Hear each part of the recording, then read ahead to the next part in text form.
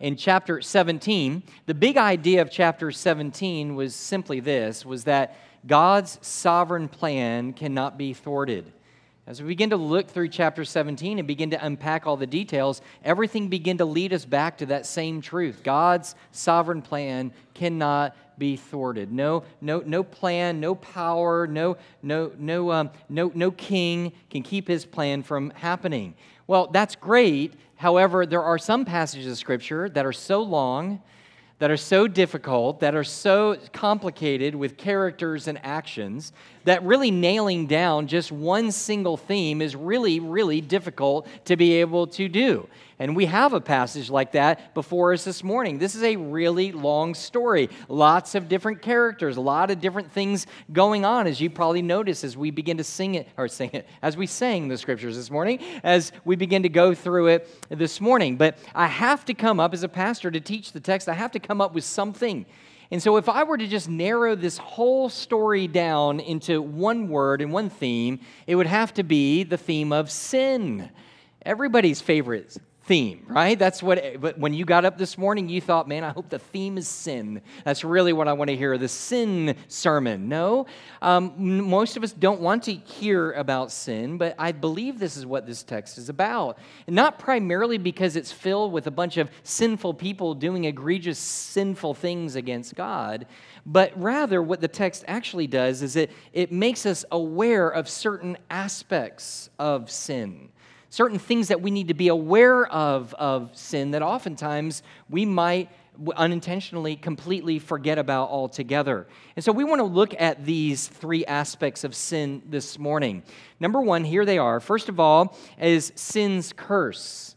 Sin's curse. There is a curse that comes along with our sin. Now, back in chapter 17, we saw that God used the counsel of a man by the name of Hushai to deliver David, his family, and his followers from Absalom. And they traveled from Jerusalem, some 20 miles away, to a town known as Mahanaim.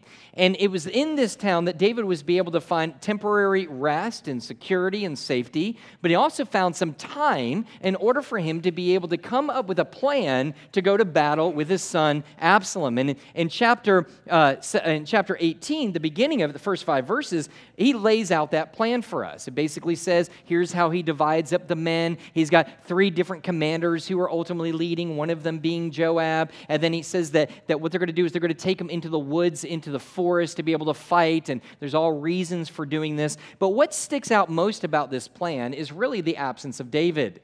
This time, again, David is not going to battle with his men, but this time it's not because it's his choice, it's more of his men's choice. They don't want him fighting with them. And they begin to give all these reasons. They say, look, you're more valuable than any of us. If we go in there and things turn bad and you die, then this whole thing is over. He says, but if you leave, if you're outside of the battle and half of us get wiped out, then we could all, the survivors can come to you and you can live to fight another day. And so you can continue to protect yourself, your family, and your throne. Now, all of these are reasons of why he shouldn't go out, but I think there's another clearer reason why they don't want David with him, and it's found in verse 5. In verse 5, we read this: David said to his men before they go out, deal gently for my sake, with the young man Absalom. Now listen, I have never been in the military. I have never been to war. I've never been on the battlefield. I know some of you have, and I'm so appreciative of that. But I have to think that if I ever went to war, and the rules of engagement that were given to me by the commander was to deal gently with the enemy that wanted to kill me, I think I would want that commander to sit this one out as well. I don't want to be gentle with people who are trying to take my life and try to hurt me. And so they have David sit aside, and it really ends up working out. The Bible says that they end up fighting him primarily within the forest of Ephraim. Now, the reason they would do this is because they had such fewer men. If they were out in a big, giant battlefield, Absalom's men could just bull rush them, wipe them out in one massive force of power and just wipe them out. But now they're spread out, and not on a battlefield, but in the woods. It within the forest itself. And so now this is going to cause all kinds of problems for Absalom's men to be able to fight, to be able to even get to their enemies because of the thickets, because of the swamps, because of everything else that is there. I don't know if they have swamps. I'm thinking of Florida. But if they're going to be able to fight, so this is going to really make the battlefield more level. And so we find out that it actually works. In fact, the Bible says in verse 8 that many of them, that there was greater harm than the swords of David's men because they went into the forest. And we see that it even worked on Absalom himself. In verse 8, this is where we pick up, follow along if you will. It says, and Absalom happened to meet the servants of David. Absalom was riding on his mule, and the mule went under the thick branches of a great oak, and his head caught fast in the oak and was suspended between heaven and earth, while the mule that was under him went on. So understand this picture. He's ruling, he's shouting out orders, he's looking to his right and his left, I guess, and all of a sudden he doesn't look. Somebody says, watch out. He turns his head. He gets his head caught in a branch. And so, unfortunately, the mule doesn't stop. The mule keeps going, and he is there dangling in the woods by his head in the forest. The Bible, right? Only the Bible, right? And so he's dangling there, and it says that his feet are not hanging, and a man comes up to him, and this is one of the soldiers of David, sees him, and immediately runs back to Joab and says, hey, you're not going to believe this. I was walking in the woods, and Joab's hanging by his head in the woods. And Joab says, well, why didn't you kill him?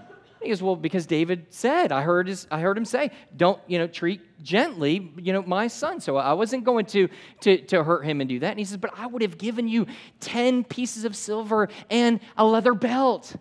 Oh, a leather belt he would have gotten. And so understand this was not just a regular keep up your drawers kind of belt. This was a leather belt. It was a warrior's belt. It would have been something that would have been really, really precious to a warrior. And so he said, I would have given you all these things. But the guy's like, look, the king said no, not to do it. So I'm not going to do it. And even if I did do it, then if I got caught, you wouldn't stand behind me. And Joab says, I've had enough of this. So he goes and he deals with it himself.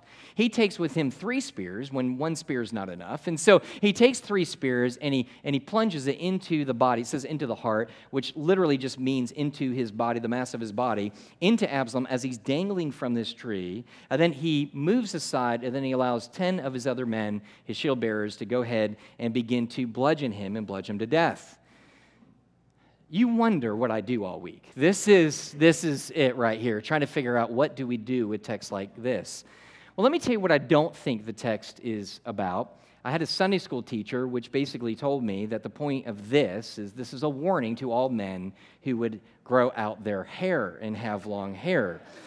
Because what they would say is, as many of you probably heard this say, that when he got caught in the tree, it was because of his all long hair. And the reason that people would suggest that is because of his description back in chapter 14. The Bible says there that he was a beautiful man with a beautiful head of hair, and it grew so fast and was so luscious that he only cut it once a year.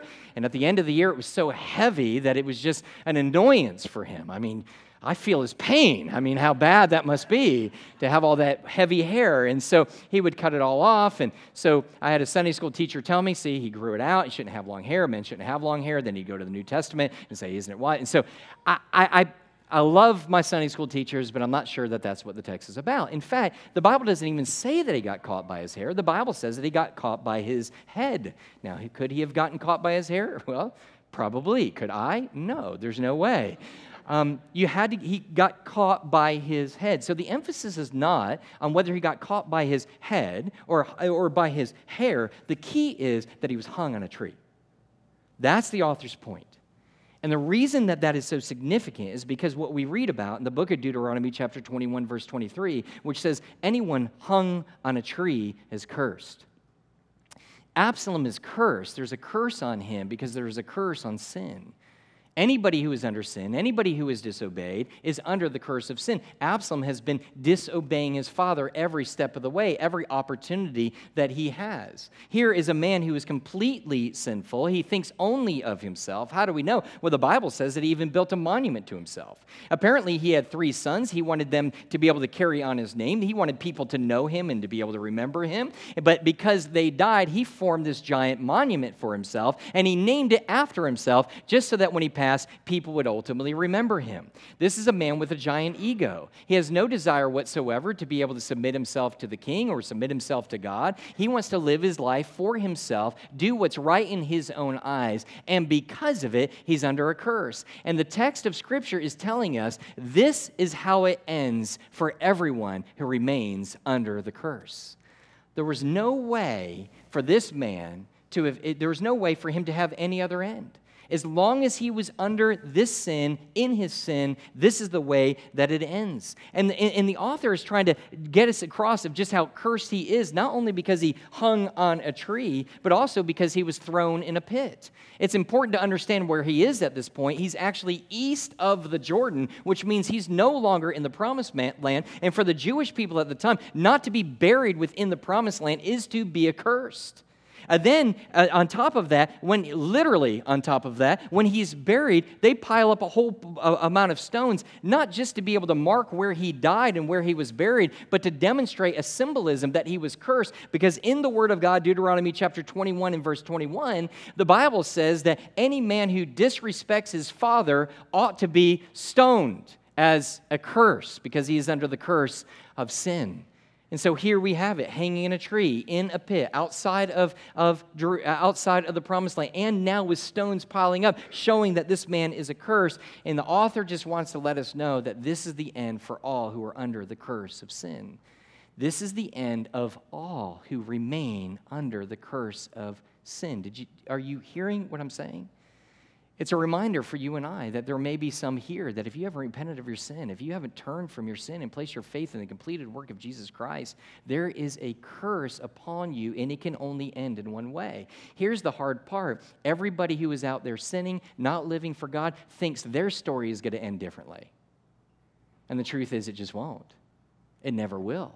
And so I was talking with Ryan this week, and we were kind of joking around, and I just kind of sat there, and I said, isn't that funny, isn't it interesting how we always think that sin is going to somehow work out for us when it never works out for anybody else? And he goes, it reminds me of a story. And so he told me this story. He's not here this morning. He's preaching at another church. No, he's not preaching in View of a Call. They needed somebody, so he's preaching there. All right, and so I just kind of began to talk with him, because anyway, and so I just began to talk with him, and he goes, man, it reminds me of one night. He goes, I love chips and dip. It's my favorite snack. And so he goes, one night I was just eating some chips and dip. It was late at night, and I was watching TV, and I was flipping through the channels. And he goes, and all of a sudden, I landed on this show called My 600-Pound Life. And he goes, and I was watching this, eating my chips and dip, and as I'm watching this all go down, they begin to ask this lady, they were like, well, where do you think the problem really began? Can you look back at a time when you said, hey, this was the starting point of when everything went south for me and everything went wrong? She goes, yeah. She goes, it was my love for chips and dip. So Ryan stops, of course, like anybody would, looks at his chip, look at his dip, and he's got a decision to make. I said, well, what did you do? He goes, I dipped that chip, and I ate it, and I just continued to eat it. And I sat there, and he goes, it's so like us. He goes, we think in our minds that it's going to be different for us. And I said, but bro, you ain't 600 pounds. And he goes, I would be if I keep eating those chips and dip. There's no other way around it. And so we tend to begin to think that this whole sin thing, we can live our life, do what we want without being in submission to the Lord Jesus Christ. And we think oftentimes that it is somehow going to end in a different way. And yet the Word of God teaches us that it does not. It didn't for Adam and Eve. God said on the day that you eat of the tree of the knowledge of good and evil, you will surely die. It's precisely what happened. We know that it happened to Absalom here. There was even a warning in 2 Samuel 17 that says, for the Lord had ordained the defeat of the good counsel of Ahithophel so that the Lord might bring harm upon Absalom. If he remained in his way of sin, the curse would ultimately remain. And the Bible teaches us today, it says this, it says, it is true for every one of us, for unless we repent, we shall all likewise, what? Perish. There's no change in the ending, and that's the bad news. That's the bad news of this sin of sin's curse, but of course there's good news. Now, this is what I love about the author. The author, every time, it seems like he bails us out at the end. He gives us these really sad stories, and then he gives us some hope in the end that teaches us and reminds us of the gospel of Jesus Christ. You guys know what I'm talking about? Sure you do. All right. And so here, what I love is he doesn't even let us get to the end for the good news. He reminds us in the front that there's even good news. In the very beginning, he's like, he can't wait. Because you and I know that when we hear somebody hanging on a tree, if you know the story of Jesus Christ, you know he hung on a tree as well. So he's telling us this is the end. This is as bad as it gets, but I want to let you know there's a way out from underneath this curse. Because he's not the only one that hung on a tree. There's another one that hung on a tree. There can be a substitute for you and for me. There's could be somebody else who hung on a tree in our place, and we know that's the person of Jesus Christ. In Galatians chapter 3 and verse 3, it says, Christ redeemed us from the curse of the law by becoming a curse for us, for it is written, curses everyone who is hung on a tree. And he was not only hung on a tree, he was thrown into a hole in the ground, and what else? He had a large, massive stone rolled before it. But the good news is that stone was rolled away on the third day after his death, and he came up out of that tomb, letting you and I know that anyone who repents and places their faith in Jesus Christ is no longer under the curse of sin. Amen? That's point number one. It gets worse after this, but that was good. Number two, that was sin's curse. Number two, sin's contamination. Look, when you're reading these stories, you're trying to figure out what to make of these different characters. It's not hard to to know what to think about Absalom. We've seen him sin chapter after chapter after chapter after chapter. We know how this is all going to end for him, and there's no surprises. A character in this is hard to figure out is Joab, is what to do with this guy.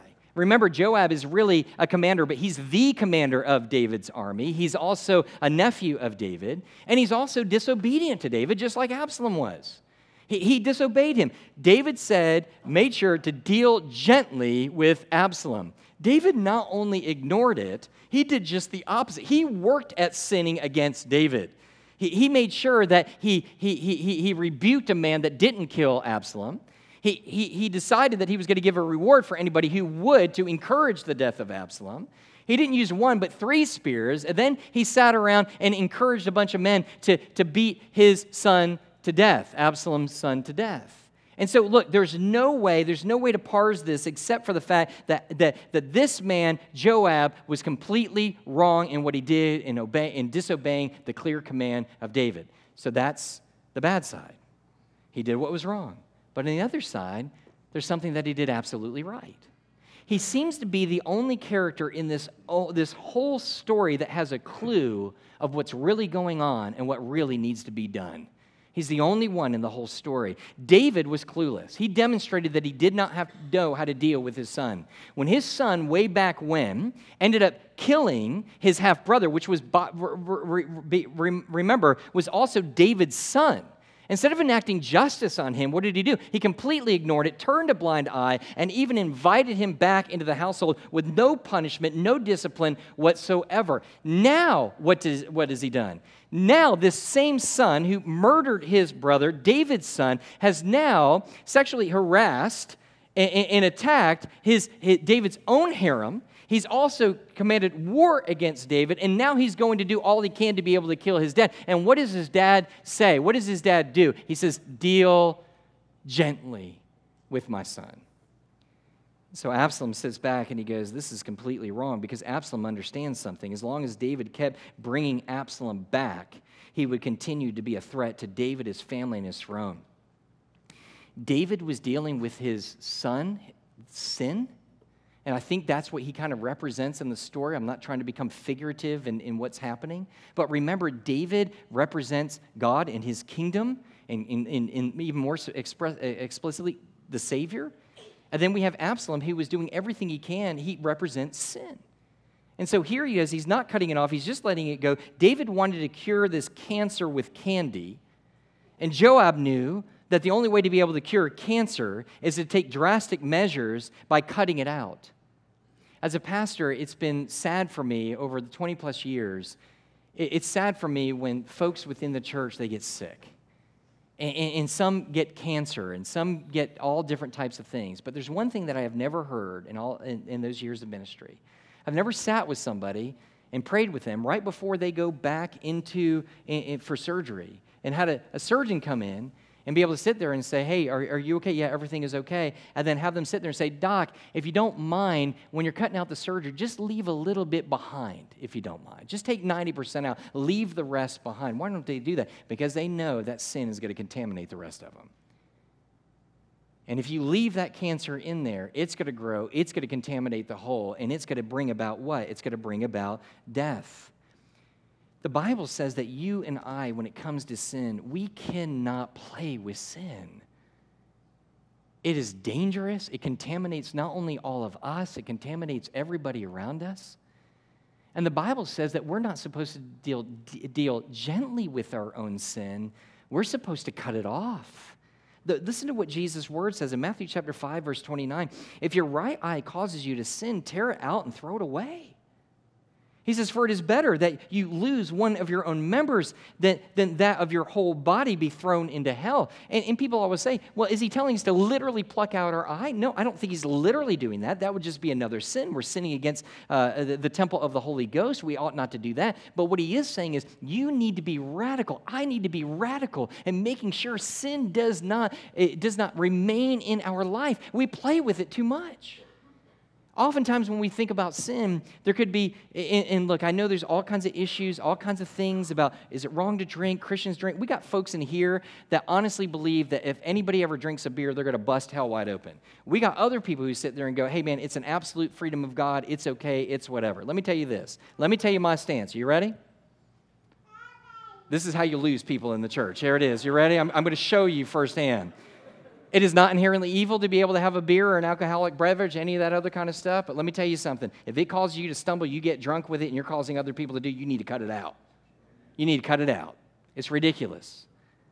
And people get angry with that, and they're going to stop giving, and that's okay. That's why we're debt-free, because of people like you. And so that's why. But here's what I'm saying with all this is, if there's something, whether you drink it or whether you eat it or whether you watch it or whether it's a relationship you have and you find yourself continually stumbling over it, get over it. Get it out. There's a man that I remember, an old deacon in our church, or an old pastor, and he was in a wheelchair, and I remember him coming in. He was speaking to a youth group, and he came in and he sat there, and he began to tell us about this principle, about cutting these things out of your life. And he sat down and he said to me, and he goes, I used to have an old dog. Now, this is an old preacher. And he sat there and he goes, and he was kind of a mean dog. He was a little schizophrenic. He didn't know who he was. He was everywhere. He goes, so I named him Deacon. And some of you will get that, some of you won't, but not our deacons, but the deacon. And so he goes, and what was crazy about the dog is he goes, 3 out of 4 times, he was the nicest dog in the world. People would come up, he'd wag his tail, he'd go, you'd pat him on the head. You're like, good boy, Deacon, good boy, Deacon. He goes, but 1 out of about every 4 people, he would just tear into him. I mean, just tear into him, bite into him. He goes, and there was no rhyme or reason. We didn't know if it was an adult. We didn't know what was doing this. And he goes, you know what we finally had to decide? We finally had to decide, how often does this thing end up causing harm? When do we make a decision to get rid of this dog because of the harm that he ultimately commits? And that's what the Bible is telling us here is, listen, David is sitting back and he is placating this sin. He is allowing it to be able to remain. He's not dealing with it. He's not addressing it. So guess what it's going to do? It's going to continue to pervade his life. It's going to continue to come into his life and be infectious, not only in his own life, but contaminate everybody who's ultimately around him. The only one that had any sense in this text, though not perfect, was Joab, who says you got to cut it out. Now, there's a third thing that we want to look at very quickly within the text of Scripture, and that is sin's confrontation. Sin's confrontation. So what we have for the rest of the text in the beginning of 19, let me sum it up for you as quickly as I can. What we have is we have basically David receiving the story about the battle and the victory at the battle, as well as the news of his own father.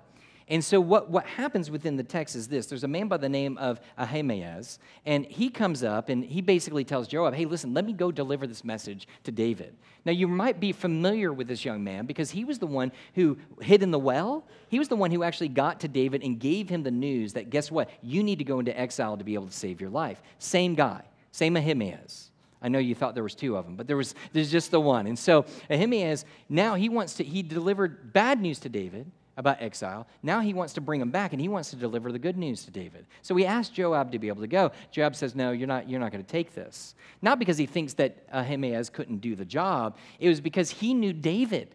And if you've been in our study, you know that David has a tendency to kill messengers who come to him and tell him that his enemies are dead. He kills every one of them. And so he's probably trying to protect Ahimaaz, and so he ends up sending out what he says is a Cushite.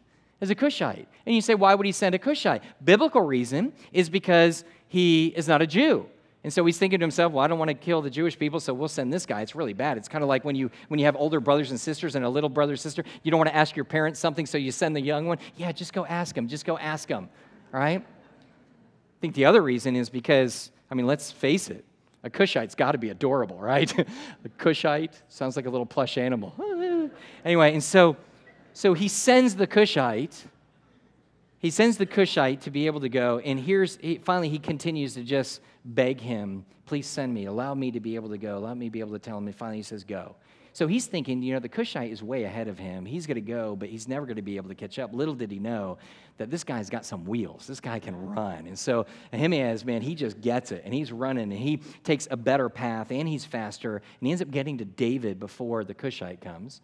And David sees all this, and he says, oh, here he comes. And one of the guards is like, yeah. He goes, a messenger's coming, and the way that he's running, it looks just like Ahimaaz. I don't know what that means. I don't know if it's, and you're like, oh, that's Ahimaaz. We know who that is. And so he runs, and he goes, it must be good news. They see the Cushite. The Cushite now is coming. He goes, this must be great news. So Ahimaaz comes up.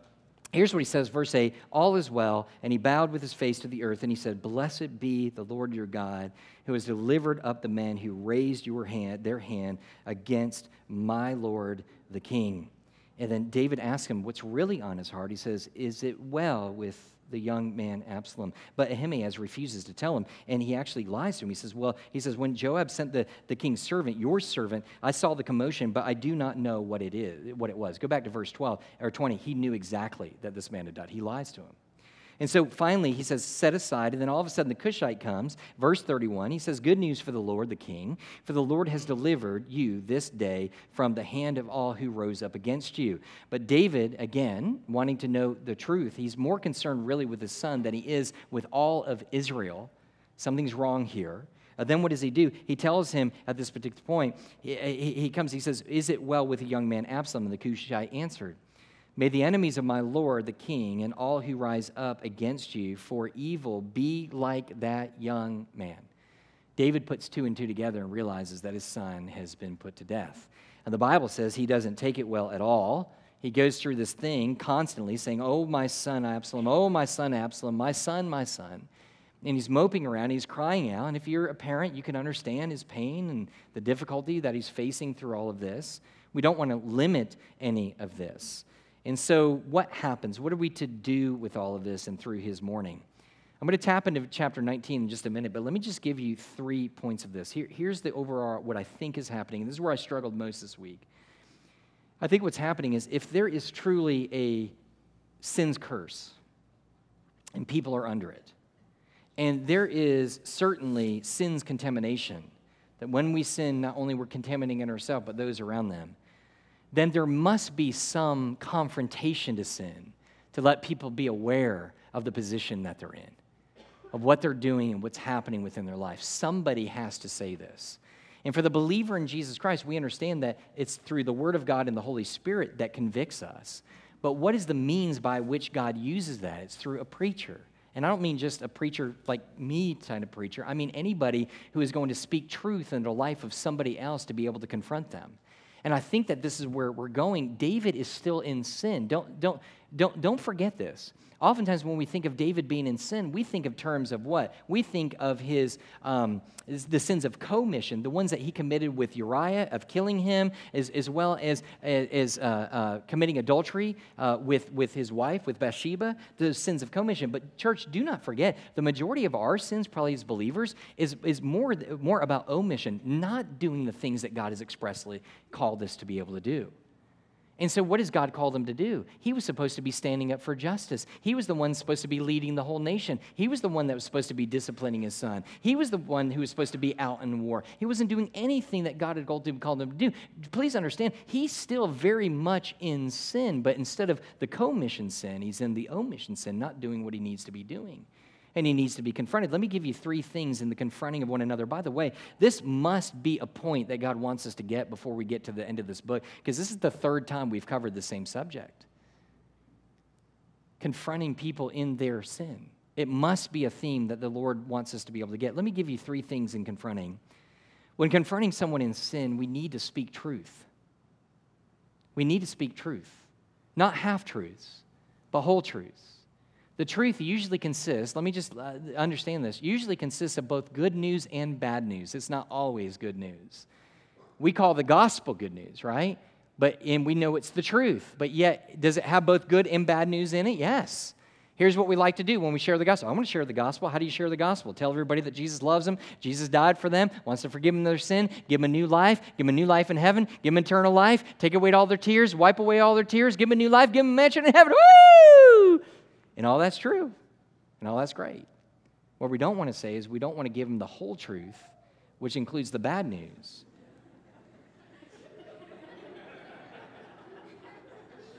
Was that mine? Oh, was that? Was that yours? Oh. Whose was that? No, I'm just kidding. That's okay.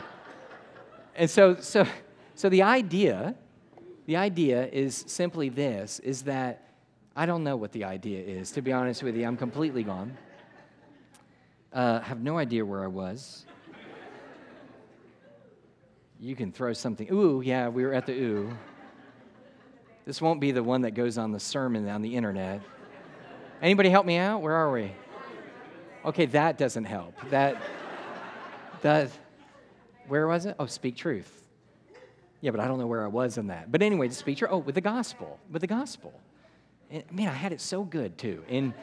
But the idea is, the part that we don't want to do, and nobody wants to be able to say, is, hey, bro, that's the good news. The bad news is, right now, you are already condemned. You are already condemned to hell. You were dead in your trespasses and sin. If your lights were to go out now, you would spend eternity separated from God in forever torment. And you are worthy for every bit of your suffering. We don't want to be able to share that. But if you've got to speak the truth, you've got to speak both the bad news and the good news. And it's the same way within our church. When I preach, people might want to come, and I can't tell you how many times I said, man, I like to go there, but I like to feel good. And look, we all like to feel good, but I can't speak truth without telling you some of the bad news. In the same way with you, is you might have some relationships and good relationships with Christian friends, but every once in a while, there's going to be some bad news that you're going to have to confront that person with and tell them, hey, man, you're good at this and you're good at... Look, we love to be the guy that props everybody up and encourages everybody up. I'm not that guy. Clearly, I'm not that guy. But we love that. But we can't always be that and be people of truth. Number two, when confronting someone in sin, we need great wisdom. Now, this is what happens in chapter 19. I need to hurry now. On chapter 19, Joab is sick of this attitude with him. And so he takes a completely different approach with David. Listen to what he says. He says, you have today covered the shame of the faces of all your servants who have this day saved your life and the lives of your sons and your daughters and the lives of your wives and your concubines, because you love those who hate you and hate those who love you. For you have made it clear today that commanders and servants are nothing to you. For today I know that if Absalom were alive and all of us were dead today, that you would be pleased. That's a rebuke. What I'm saying is we've got to have really great wisdom when we're really approaching each other in sin. Sometimes it's going to be much more very kind, very loving, very gentle. And you know what I find sometimes is sometimes that works and sometimes that doesn't work. Sometimes what you have to do is you have to grab somebody by the ear and you go, bro, I need you to listen to what it is that I'm telling you right here, right now. And sometimes it's a lot more firm. And it may not be loving, and it may not appear to be, I'm not talking about physically touching somebody, but you understand what I mean. But I'm telling you it's no less loving. In fact, I'm reminded of this story, about the story of Lot. Remember the story of Lot when there's so much sin within the city, God is gracious enough to be able to rescue Lot and his family, his wife and his 2 daughters, and he sends an angel and says, you guys have got to get out of here. And he says, up, take your wife and your 2 daughters who are here. He goes, lest you be swept away in the punishment of the city. But you know what he did? The Bible says, but he lingered. The angel's trying to let him know, bro, you need to get out. You need to get your family out now. But he lingered.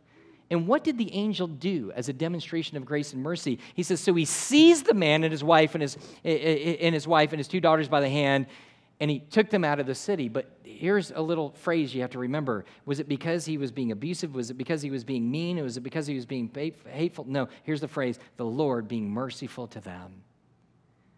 Sometimes just saying a hard word to somebody is merciful. Now, here's the bottom line. People are often going to praise us for that. Even earlier in one of the passages, Joab ends up telling him in the beginning of chapter 18, when he wants to go and he wants to share this and he wants to tell David these things, he actually says to him, he says, why will you run, my son, seeing that you will have no reward for news?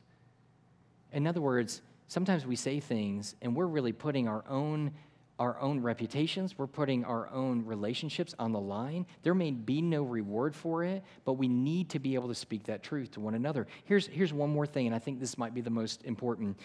Third thing, when confronting someone in sin, we need to be caring in doing it.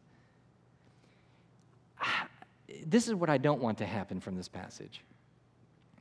I know that there are probably some men who are sitting here, maybe even some women sitting here going, that's me. I tell it like it is.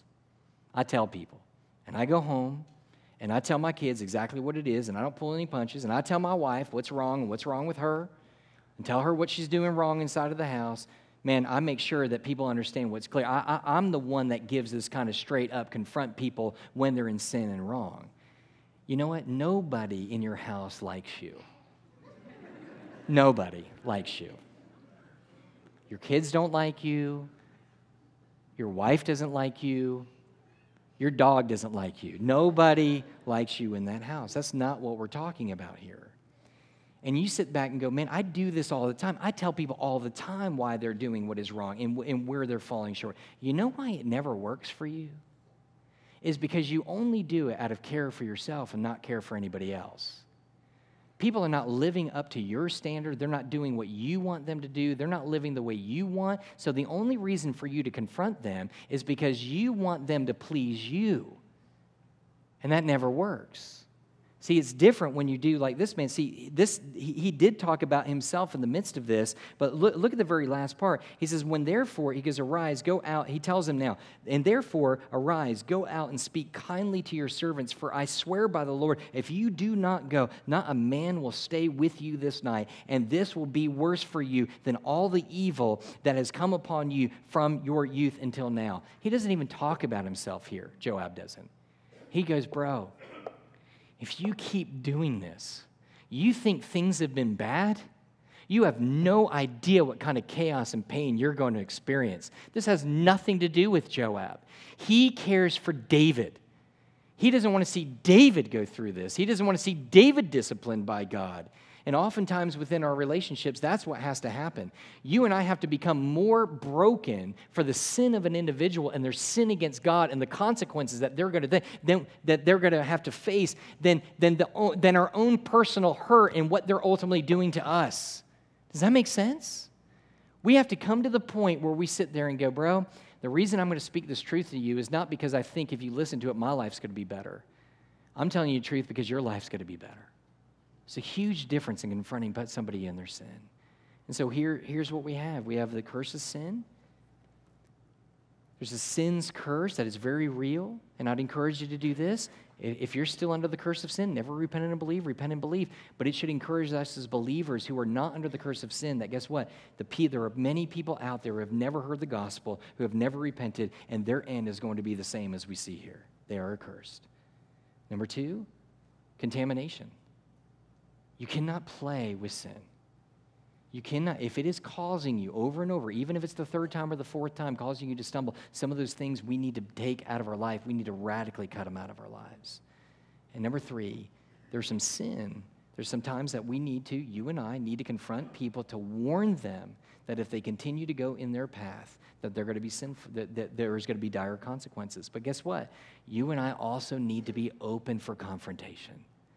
If somebody comes to you and somebody comes to me, even if they don't have it all right, even if they don't come with all the wisdom in the world, even if you're not even completely sure that they're saying it in your best interest, God might be using it for you to be able to be corrected.